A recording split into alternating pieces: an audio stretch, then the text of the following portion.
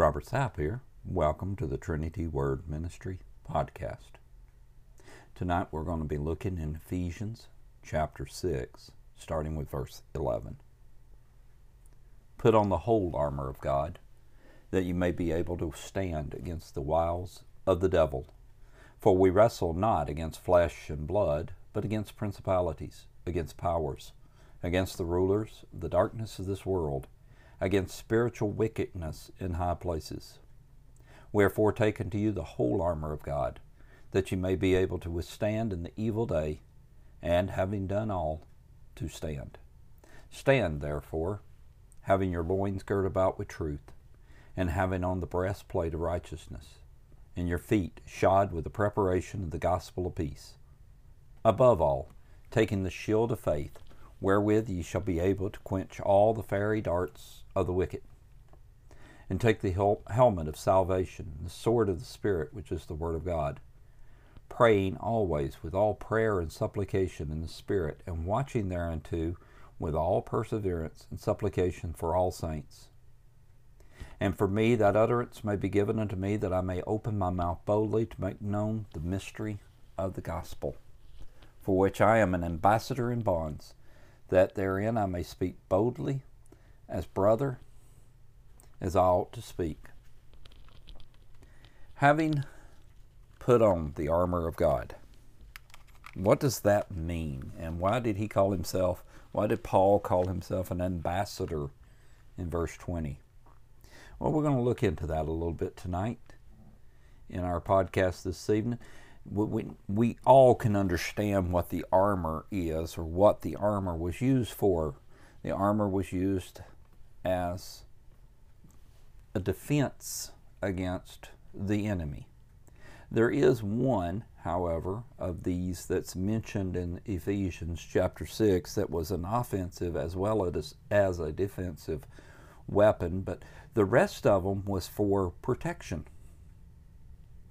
The whole armor of God was to protect the individual that was wearing the armor. And why?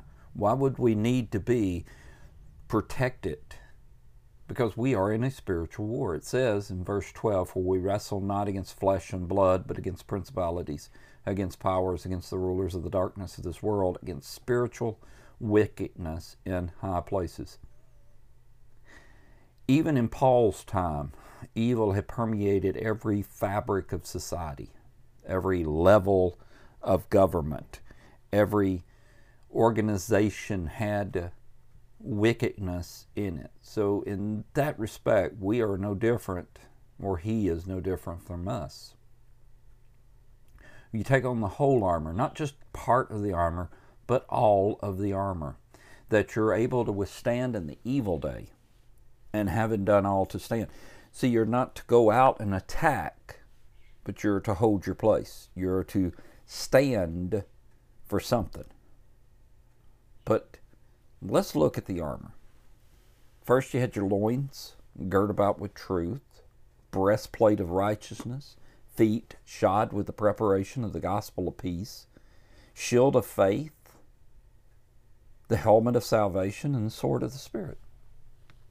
That is a complete set of armor, or it was a complete set of armor in Paul's day. Now, while Paul was writing this, he was probably chained to a guard, to a Roman guard, and the Roman guard had this on, or he had it really close by. He had it within arm's reach.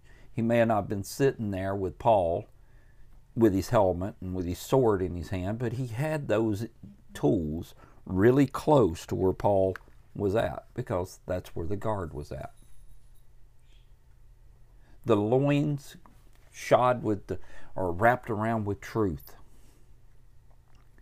In this day and age, with the media as we know it, and as the internet, and we can put something on the internet and it can go around the world faster than it could ever do before. And this podcast is actually a testament to that, because here I sit in North Carolina putting this out, and I don't know where this is going to go, but I know that it has went around, the podcast has went around the world. This podcast is listened to in multiple countries, in multiple states, multiple cities, all over the world. Japan, Russia, China, it's all over the place. So we can put out a lie on the internet and it can go all over the world, or we can put out the truth and it can go all over the world. But it's talking about your own sphere. I'll say sphere, your own circle. Make sure that you are surrounding yourself with truth. You ask yourself, well, what is truth? Well, there's only one truth, and that's Jesus Christ. He's the only truth. The rest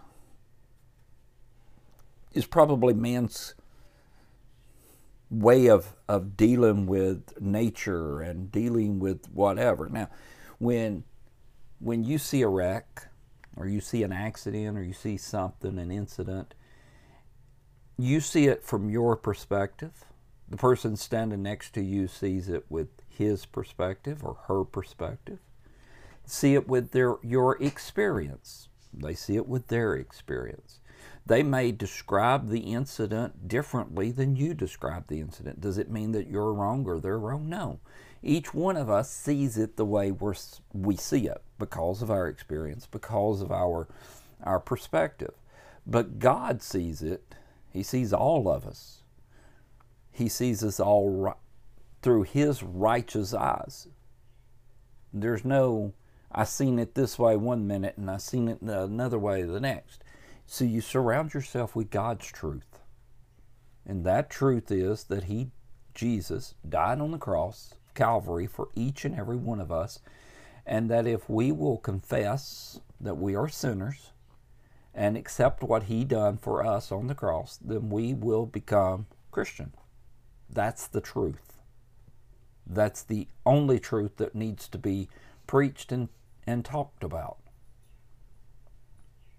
Now, having on the breastplate of righteousness. Well, what's that talking about? We know what a breastplate is. It goes over your chest. Righteousness, the Bible says, our righteousness is but filthy rags. So it's not talking about man's righteousness. It's talking about having the shed blood of Christ applied to your heart so that you have His righteousness in your world, in your life, in your very being. Because if it's your righteousness and not His, if it's your righteousness, it is but filthy rags. So you have to have His righteousness, the only one that counts. His righteousness applied to your heart. And your feet shod with the preparation of the gospel of peace. You got to protect your feet? Yeah, you have to protect your feet. Think about it. You get up in the middle of the night, you're going to go to the kitchen or somewhere, you're going to go use the bathroom, whatever. You're going to get a drink of water, you're going to go out to the bathroom, you're going to do something, and you stump your toe. Maybe you're out working in the field, you're barefooted, and you stump your toe. Your whole body gets involved in that because your whole body's hurting. So He says, put on shoes. But for the preparation for the gospel of peace.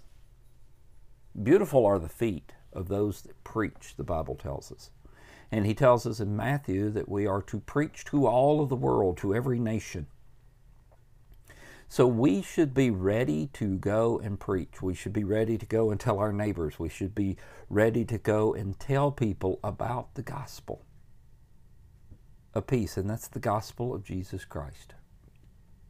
Not your gospel, not your story, but your story in the fact that what God has done for you or what God has taken you away from. But tell them about Jesus. Taking the shield of faith. Well, the shield is what they use to block the darts, to block the spears, to block the sword swings. So you've got the shield of faith. And you'll be able to quench all the fiery darts of the wicked. You'll be able to, that shield of faith will protect you. It will keep you protected. You can hide behind that shield of faith when needed. But you can also use that shield of faith to protect you as you move forward with God. But that's not the defensive weapon and the offensive weapon. Take the helmet of salvation. You first got to understand and you first got to believe in your mind that Christ died on the cross of Calvary for you. If it's not in your mind first, it'll never get to your heart. You've got to believe. You've got to understand. And then he said the sword of the Spirit. That's the Word of God. That's your Bible. That's your Scriptures. That's what God is teaching you. And that's your offensive and your defensive weapon. See, because the sword blocked the enemy's sword, but it also was used to advance the cause. Now, when we see Christ being tempted of Satan, he could have snapped his fingers, he could have done blinked, he could have thought about it, and Satan would have had to left. But he didn't do any of that. He responded to every one of Satan's temptations with Scripture. Now, he had just fasted for 40 days and 40 nights, so he was hungry. Physically, he was hungry. He was exhausted and he was hungry. And Satan tempted him, said, oh, you can make these rocks your bread. You can eat these rocks. You can turn these rocks into bread. And yes, God could have done that. But what did Jesus respond? He said, man shall not eat by bread alone. You're not going to live just by food that you put in your mouth. Oh, it'll physically sustain you, but spiritually it will not. You have to consume. You have to study. You have to look at, read, and seek the Word, which is your Bible.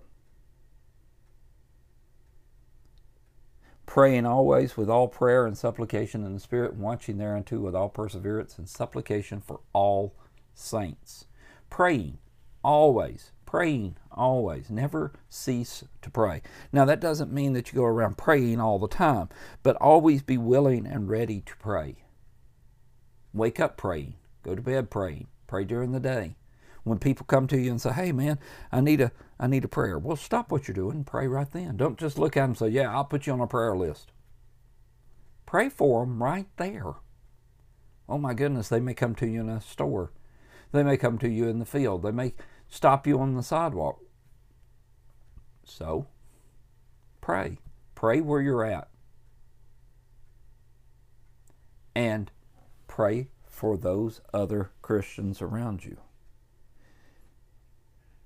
No matter if they go to your church or not, pray for them. Just because they don't go to your church doesn't mean that they're not Christians.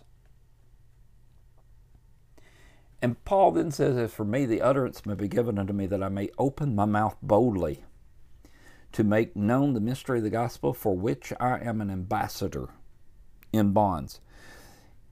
An ambassador is an individual that is sent to deliver a message and is able to speak from whom he has been sent or she has been sent. Countries have ambassadors to other countries, and that individual is able to speak on the behalf of the original country. The United States of America has ambassadors all over the world. Those ambassadors have the authority to talk for the United States, for the government of the United States. So that's what an ambassador is. He said, so I can open my mouth boldly and to tell people about this gospel, about this Jesus, because I'm an ambassador of his. And then he says, in bonds. He was, at this time, under arrest, under a Roman arrest, and he was chained to at least one guard. Could not go without that one guard. Wherever Paul went, that guard had to go. Sometimes it was more than one. But he had to have that one guard. I may speak boldly as I ought to speak. You need to learn to speak boldly. Use your mouth. Use your words. But, and hear what I'm about to say, but also live your life boldly. You don't have to follow the crowd. Your mom, my mom at least, always said, well, if everybody was jumping off the building, would you jump off the building? It's kind of a funny statement that as adults we think about. But it's not funny when we realize that we're just following the crowd a lot of times. We're just following along. We don't want to be alone. We don't want to be different or looked at differently, so we just go along with whatever. We laugh at the silly jokes and the stupid jokes and the dirty jokes. We go to the bars and the strip clubs, and we go and do these things because, well, we don't want our friends to think that we're holy. We don't want our friends to think we're goody two-shoes. I'm here to tell you, I'd rather my friends think that I am a goody two-shoes than God to know that I am a hypocrite. I would rather my friends to laugh and joke and make fun of me for, not going out after work and to the bars or the joint. I enjoy coming home with my wife. As a matter of fact, my wife and I, when we're in the offices, she works in a different building than I do, but we always have lunch together. I walk over to her building and we sit down and we have lunch together. Oh my goodness. You and your wife, you must be newlyweds. Well, I guess you could say that. We've been married 35 years. We still enjoy each other's company. We still enjoy and we still make time just to sit and talk to each other. Well, that's wrong. That's just silly. Well, you can think what you want. But if I'm there with my wife, I'm not getting in trouble in other areas. That's just Robert. And I'm not saying that, look at me, goody two-shoes me. I'm just saying that, sometimes we have to look at, are we just following the crowd? Or are we doing what God has called us to do? We are all ambassadors. If we are Christians, we are all ambassadors of Christ. And we need to start acting as such. And we need to pray this prayer that we can open our mouth boldly and make known the mystery of the gospel. I can't preach. I'm not asking you to get up at a pulpit. I'm just telling you to tell your friends about Jesus through your words and through your life, through your actions and through your speech. Think about it. And put on that whole armor of God. Never take it off. Always have it on and have the sword nearby. The sword is the word. Always have the Bible nearby. And read it and study it and know what it says so that when someone comes to you, you'll have an answer, because God said He would fill our mouths. But before He can bring it back to our remembrance, we first got to put it there.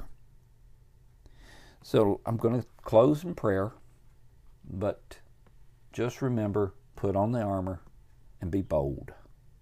Our Heavenly Father, Lord, we thank You for this day. We thank You for Your many blessings upon our life, Lord, for allowing us the opportunity to come, Lord, once again, to read and to study Your word. Lord, we ask that You'll move and that You'll touch, Lord, here this day. Lord, whenever anyone is listening to this podcast, we ask that You'll touch and that You'll move and that You'll bless as only You can, God. We ask this in Jesus' sweet and holy name we pray. Amen. Until we meet again, take care of one another.